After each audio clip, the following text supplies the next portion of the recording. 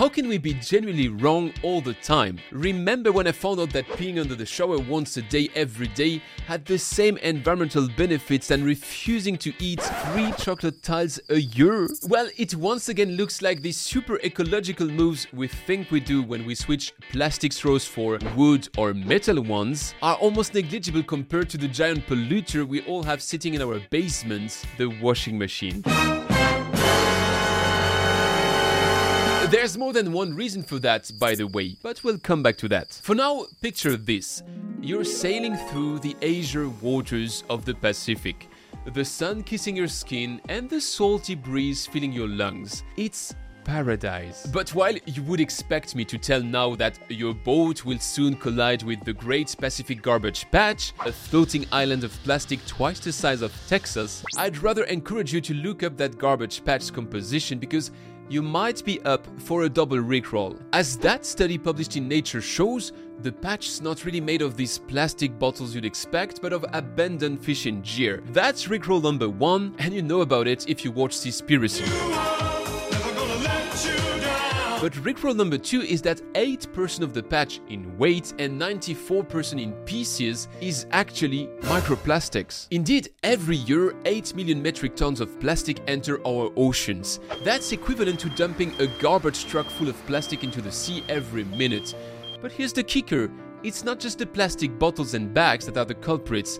About 30% of our plastic pollution of the oceans is actually microplastics. These tiny fragments are basically everywhere. They've been found in the Mariana Trench, the deepest part of the ocean, and even in Arctic ice. While we're at it, let's look at some more numbers. A study by the Ellen MacArthur Foundation predicts that by 2050 there will be more plastic in the ocean than fish by weight. By weight. And it's not just marine life that's at risk, it's also the entire ecological services of oceans that are threatened by these intruders. In practical terms, microplastics have gone full circle and made their way into our food chain. They've been found in everything from sea salt to beer, and yes, even in the seafood that ends up on our plates. But where do these microplastics come from? I mean, it can't be the straws anymore, as even McDonald's removed them. Now that's ironic. Right? Well, it could be those exfoliating scrubs you love, which can contain up to 2.8 million microbeads per bottle. But there as well, the cosmetics industry makes some efforts to reduce or replace them. So why do I finger point the washing machine? Well, every time you wash that cozy fleece jacket, a good chunk of microplastics are released into the waterways. How much exactly? According to this study published in Nature, 124 to 308 milligram per kilogram of washed fabric, which makes for about 700,000 microscopic plastic fibers per average 6 kilogram load of laundry, according to Planet Care. What's more is that these particles are too small to be filtered out by wastewater treatment plants. So even if they belong to the 55% of sewage that's taken care of worldwide before discharge, they still end up in our oceans where they are ingested by marine life, causing everything from hormonal imbalances to death. So indeed, we have a problem, to say the least.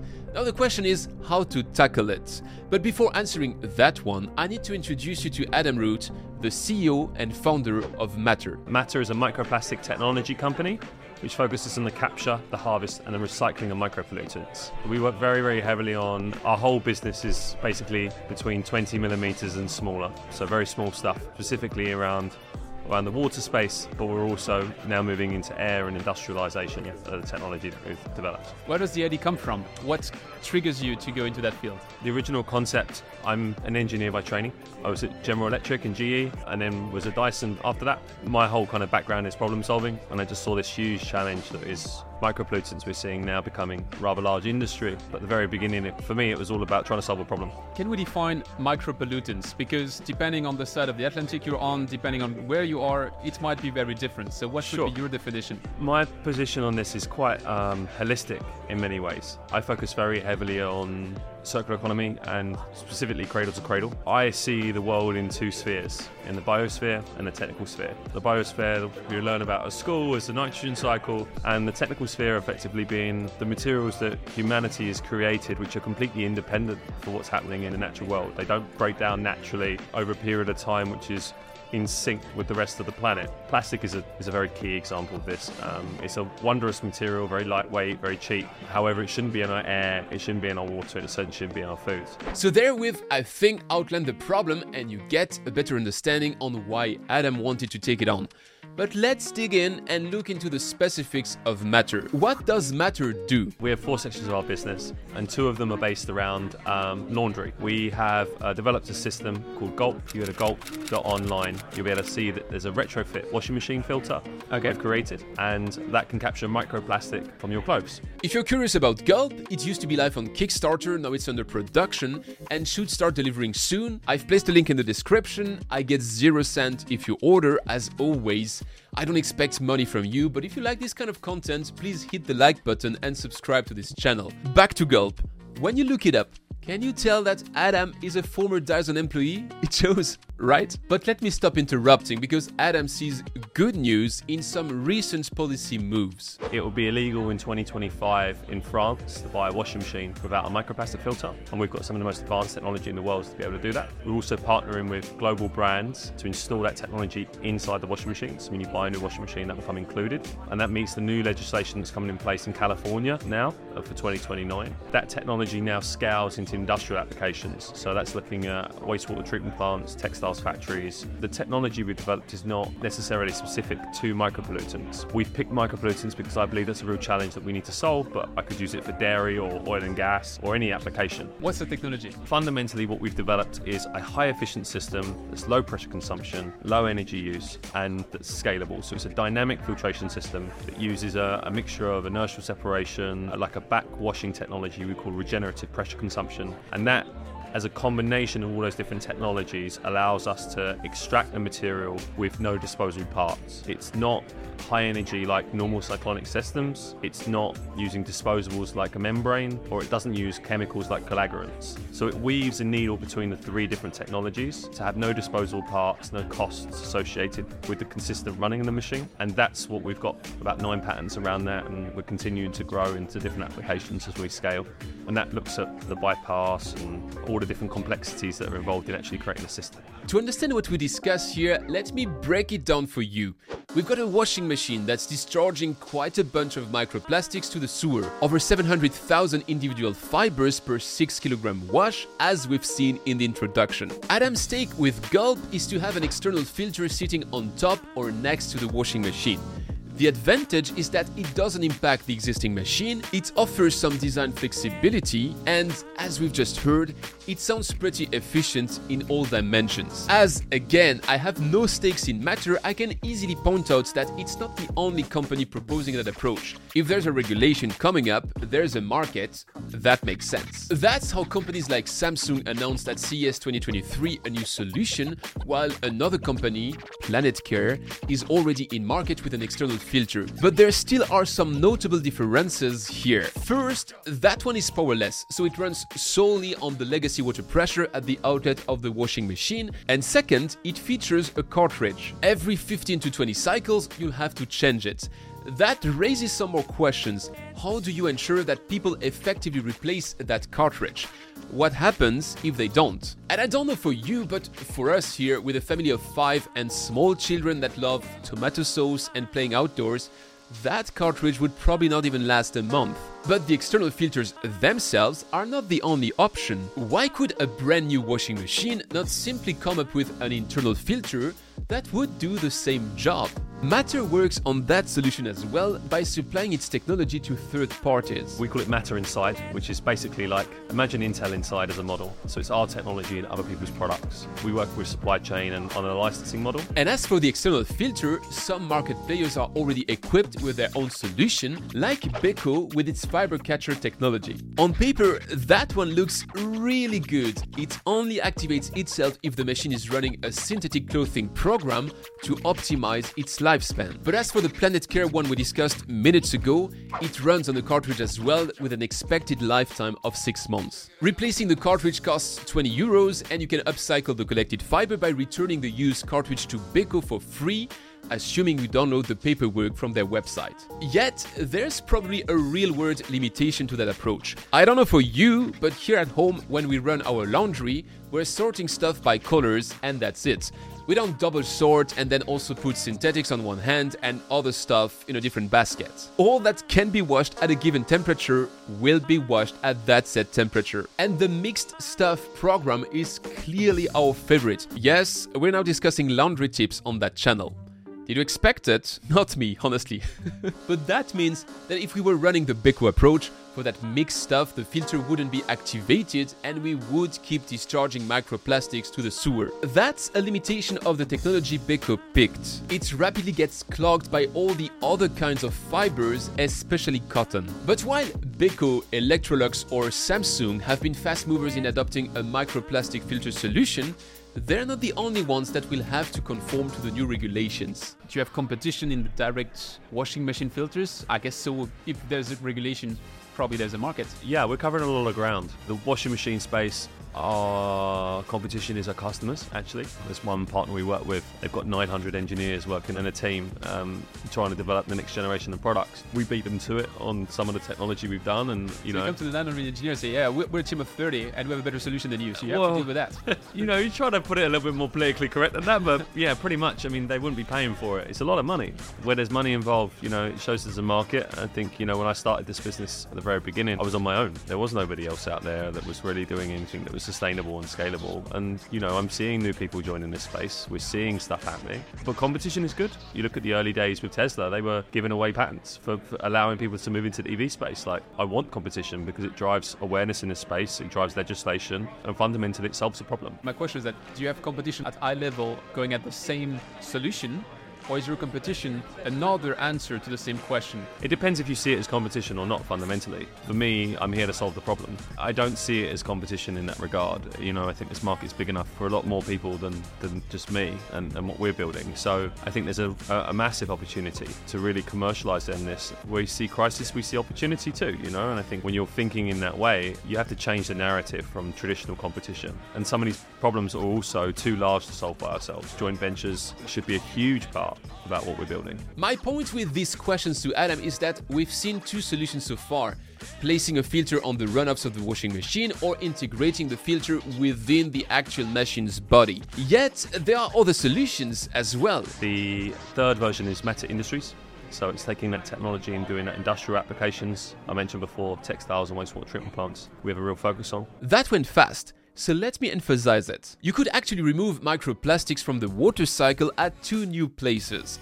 Directly within the textile factories, so upstream, or in wastewater treatment plants, so downstream. We'll come back to micropollutants in general one day on that channel. Let me know in the comments if you'd be interested in that. But that question of where to best remove stuff from the water cycle is raised for a couple decades in the water sector. And while wastewater treatment plants are the best insurance that everything gets removed before discharge, it's often also the place where the pollution is the more diluted. That's why we usually try to remove as much as possible at the source, rather than when it's fully mixed with various other streams. Yet, removing microplastics from wastewater treatment plants can make a ton of sense when not in isolation. If you're adopting a Singapore-like approach where water gets reused anyway, then microplastic removal is one of the steps you'd be taking, probably over a reverse osmosis filtration. Now, if we look at the other place Adam alluded to, why would it make sense to look at the textile factories? Well, when the French government prepared for its regulation on microplastics, it asked its Parliamentary Office for the Evaluation of Scientific and Technological Choices to review the possible options. And what they found out is that 60 to 80% of the microplastic fibers released by garments over the lifetime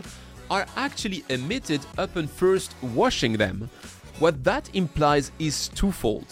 First, a low-fashion person like me can now double down as a sustainability hero. I bought that t-shirt 15 years ago, so it's sure already released most of the microplastics it had to give. But more seriously, it also means that if the textile industry had to wash all its clothing pieces before pushing them through their distribution channels, we would concentrate these 60 to 80% microplastic discharges in highly concentrated hotspots, the actual factories. That would be a perfect place for Matter and the like to deploy their technology, and it would open interesting perspectives as to what to do with these collected fibers. One of the unique parts about having a non-disposable filter is that we extract the material, not the filter. We can take the material away, and therefore that material has value. And the higher up the value chain you get, you can extract the material and do something with it. So that's the cradle-to-cradle approach you mentioned earlier. Exactly that.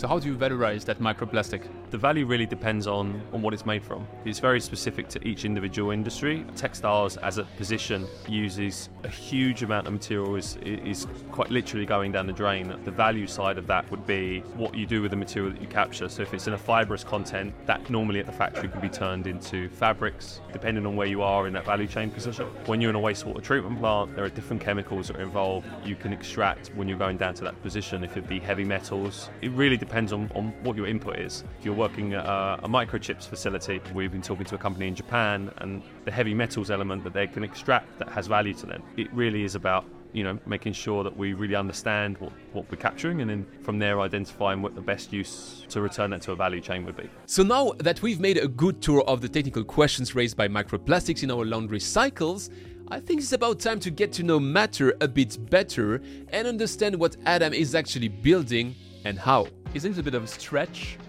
to be at the same time in the almost consumer goods with the washing machine and in the wastewater treatment plants? I mean, you're really all over the spectrum. How do you manage that? It's a lot to do for a small team as well. We work really hard. How small the team? We're about 30 people.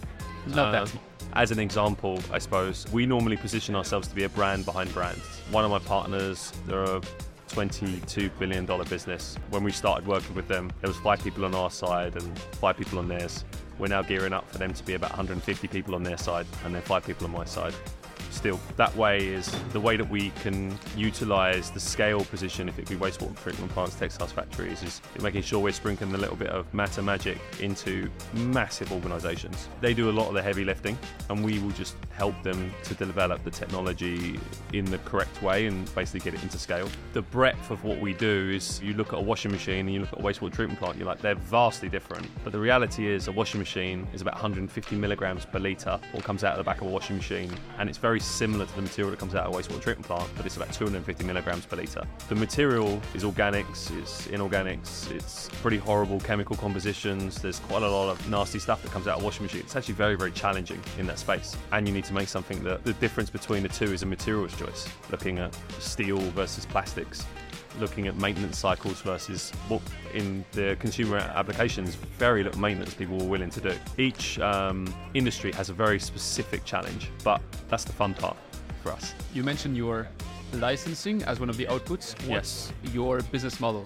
We have a hardware product, Gulp, I mentioned, so that's working with a manufacturing partner, and we're actually doing that. Then there's a licensing part of the model. It's B2B primarily as a business, and then the licensing model is separate, but it's pretty scalable, as you'd imagine. When somebody buys a washing machine, we get paid if it has our technology included in that. And in industrialization of the technology, really we're looking for partners right now to make a decision about which way to go.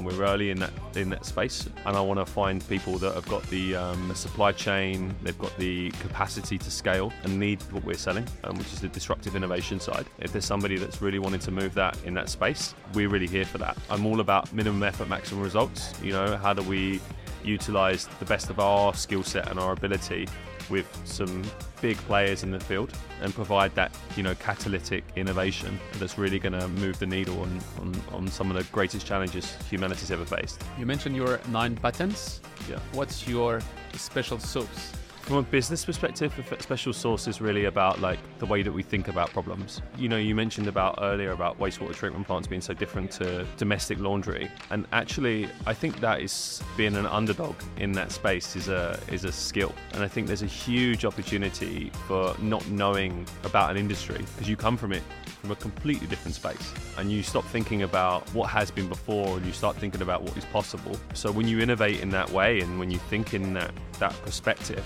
I think it completely changes the output of what you can achieve. So our special sauce, I think, is partly that, and then the second part of that really would be our collaborative approach. And I think there's a lot of people out there that focus very heavily on developing solutions, calling out a bad guy. They say, you guys are polluting, you're damaging. And often, if you really analyse the problems, we look at microplastic and PFAS as an example, what's going on in the industry, you've got a combination of some really challenging spaces. Microplastic, as an example, is something that that needs to be dealt with. It's a tremendous challenge to the environment and human health and also the environmental health. But for a wastewater treatment plant to install filtration systems, currently that would increase cost. In a regulated industry, that with cost of living crisis that's happening throughout Europe in particular, they don't want to or aren't allowed to increase the costs, which leaves them in a difficult position that they can't deal with that. These aren't simple problems to solve, and often technology is only one piece. So I think there is a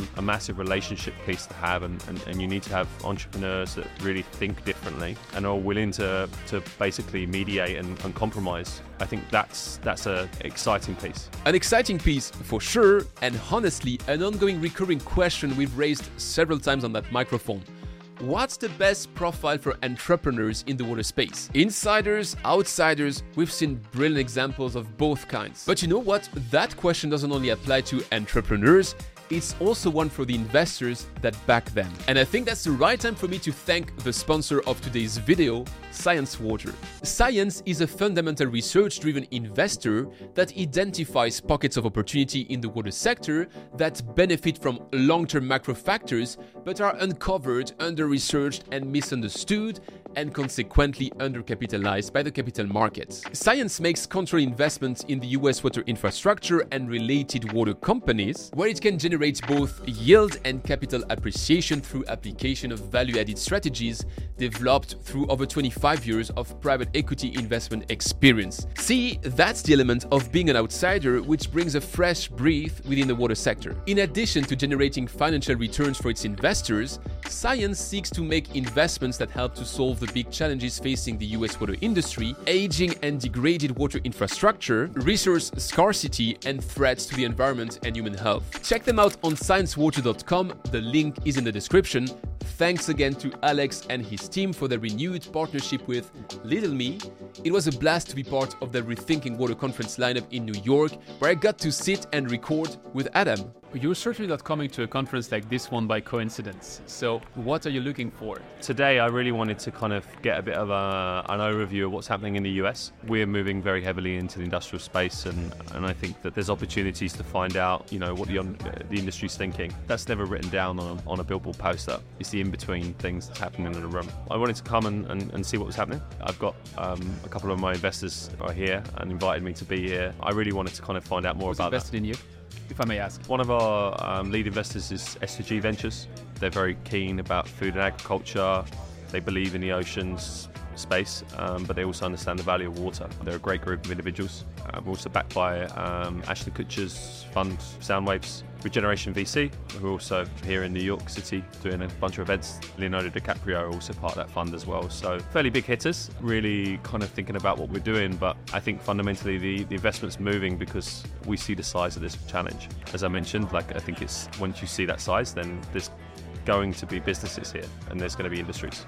If I try to put very prosaic words on what you're trying to explore here, you've picked microplastics and micropollutants on one end of the Atlantic, and you're checking on the other side if PFAS is really as hot of a topic than everybody thinks, and if you could have a solution for that. There's a little bit of that, yes. I think, but also PFAS and microplastic is directly linked, because shedding of synthetic textiles... I'm trying to put you in a box. No, you're fine. Yeah, it makes sense. I mean, I am here to kind of learn and also to see what people are concerned about and worried about, because, fundamentally I develop solutions for people, and unless you understand your customer and understand what their pain points are, then you're doing the wrong job. There's no point having technology in a shed that nobody's ever going to use. It's about developing something that doesn't need to be perfect, but it does need to be out there. All of that leads me to my last questions to Adam for today. What is he building with Matter? What's his ambition? I have a crystal ball question, so I'm sorry about that, because I've put you in the box now. Forward-looking statements, I'm sorry about that, really. But if you look 10 years in the future, what's the impact you want to have? For me, it's a global, measurable impact in the reduction of micropollution. I've set some pretty lofty goals for us as a business about what we're focusing on. I believe that there is a huge opportunity, and as a business, when I looked at micropollution, I said the three things that you need to solve something this big and this complex is education, and that's not school kids, that's education of policyholders, that's education of business owners. Then there's R&D, and I think the current technology isn't up to scratch. In the UK, we have a Victorian-based water system. We're dumping 400,000 times last year directly into our rivers and our oceans, breaching our stormwater. So we need better technology. It needs to be higher efficiency. This is a modern problem, and we need modern solutions. And the final piece is legislation. So for looking in the future, what I see is a highly regulated industry that's going to be really focused on this. I think the education piece is going to be very high. I think people don't understand what micropollution is, what PFAS is, and I think people will be educated about the environmental challenges and the relationship between our water and our environment. The fact that people don't understand that oceans is climate is a bit terrifying, but when 60% of the world's oxygen comes from the ocean and the largest question on the planet comes from our ocean, it's more prevalent, and I think we should treat water in a lot higher regard. The education piece I expect to be there, the legislation piece, and then from an R&D perspective, I'd like to see our technology on every continent of the planet running at a pace where there is an opportunity to build the next Google or Apple in hardware that is specifically based on solving environmental challenges. There's nobody on the stock market today that I look at and I say that business is there to solve and fight climate change, and I think there's a gap. These businesses will pivot, but they're not born sustainable. That is critical. You look at their messaging and how they position themselves. They aren't born as a company to solve a problem like this. They're to solve consumer challenges. You make your car go faster or your bum look smaller. This isn't really about some of the fundamental parts that we have to solve over the next couple of decades. So your ambition is to build a monster, to be one of these 900 engineer powerhouses, but with the prerequisite that you are 30 times better than with your 30 today, and not that you become beaten by another company with 30 engineers. Yeah, I think if you're going to put it in a box like that, I think you've nailed it. I think you have to build. It's not about putting. It's about understanding what you try to build. Some people are good for 0 to 1, some other for 1 to 50, some other for 50, and some have the ambition to go all the way around. Yeah. So if I get you right, you want to build that. 100%. Yeah. I don't think there's a limit on where we can go. It's only in our imagination today. Well, that's a fascinating topic.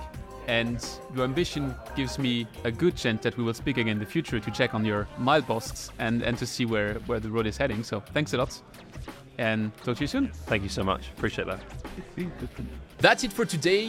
Thanks for staying with me until the end of that episode, and thanks to Science Water for enabling it. If that was of interest to you and you'd like to get more content like this in the future, make sure to subscribe, hit the like button down below to help me spread the message.